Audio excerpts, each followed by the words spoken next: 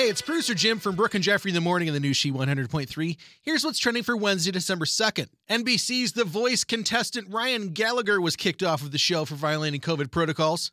Spoiler alert, the 5th episode of this season, The Mandalorian, dropped a bombshell on Star Wars fans. We finally know Baby Yoda's name. It's Grogu. The real surprise is Jon Favreau says the name's been around since season 1, the best kept secret ever.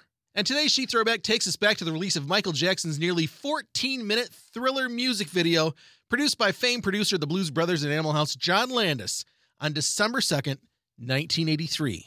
That's what's trending for Wednesday. Have a great day, and thanks again for listening to the new She 100.3, the best variety of the 80s, 90s, 2K, and today.